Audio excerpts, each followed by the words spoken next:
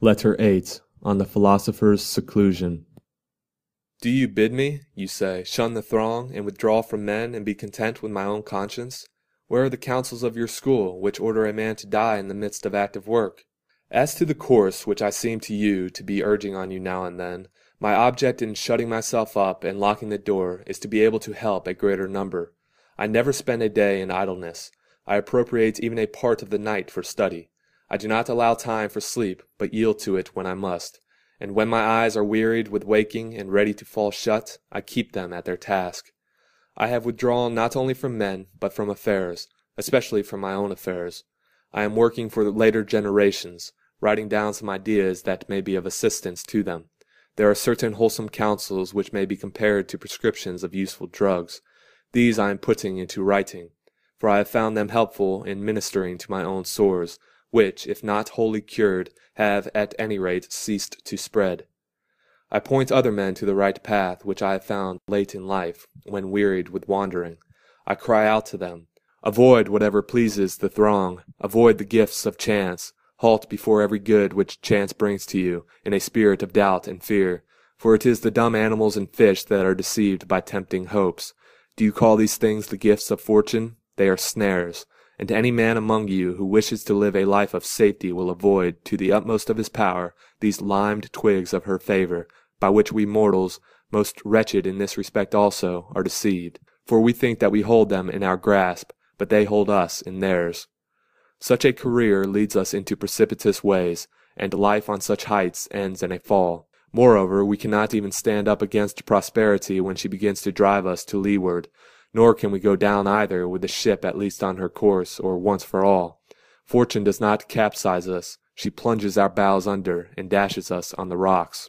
Hold fast, then, to this sound and wholesome rule of life, that you indulge the body only so far as is needful for good health. The body should be treated more rigorously, that it may not be disobedient to the mind. Eat merely to relieve your hunger, drink merely to quench your thirst, dress merely to keep out the cold. House yourself merely as a protection against personal discomfort. It matters little whether the house be built of turf or of variously colored imported marble. Understand that a man is sheltered just as well by a thatch as by a roof of gold. Despise everything that useless toil creates as an ornament and an object of beauty, and reflect that nothing except the soul is worthy of wonder, for to the soul, if it be great, naught is great. When I commune in such terms with myself and with future generations, do you not think that I am doing more good than when I appear as counsel in court, or stamp my seal upon a will, or lend my assistance in the Senate by word or action to a candidate? Believe me, those who seem to be busied with nothing are busied with greater tasks. They are dealing at the same time with things mortal and things immortal. But I must stop and pay my customary contribution to balance this letter. The payment shall not be made for my own property, for I am still conning Epicurus. I read today in his works the following sentence: If you would enjoy real freedom, you must be the slave of philosophy. The man who submits and surrenders himself to her is not kept waiting, he is emancipated on the spot, for the very service of philosophy is freedom. It is likely that you will ask me why I quote so many of Epicurus's noble words instead of words taken from our own school. But is there any reason why you should regard them as sayings of Epicurus and not common property?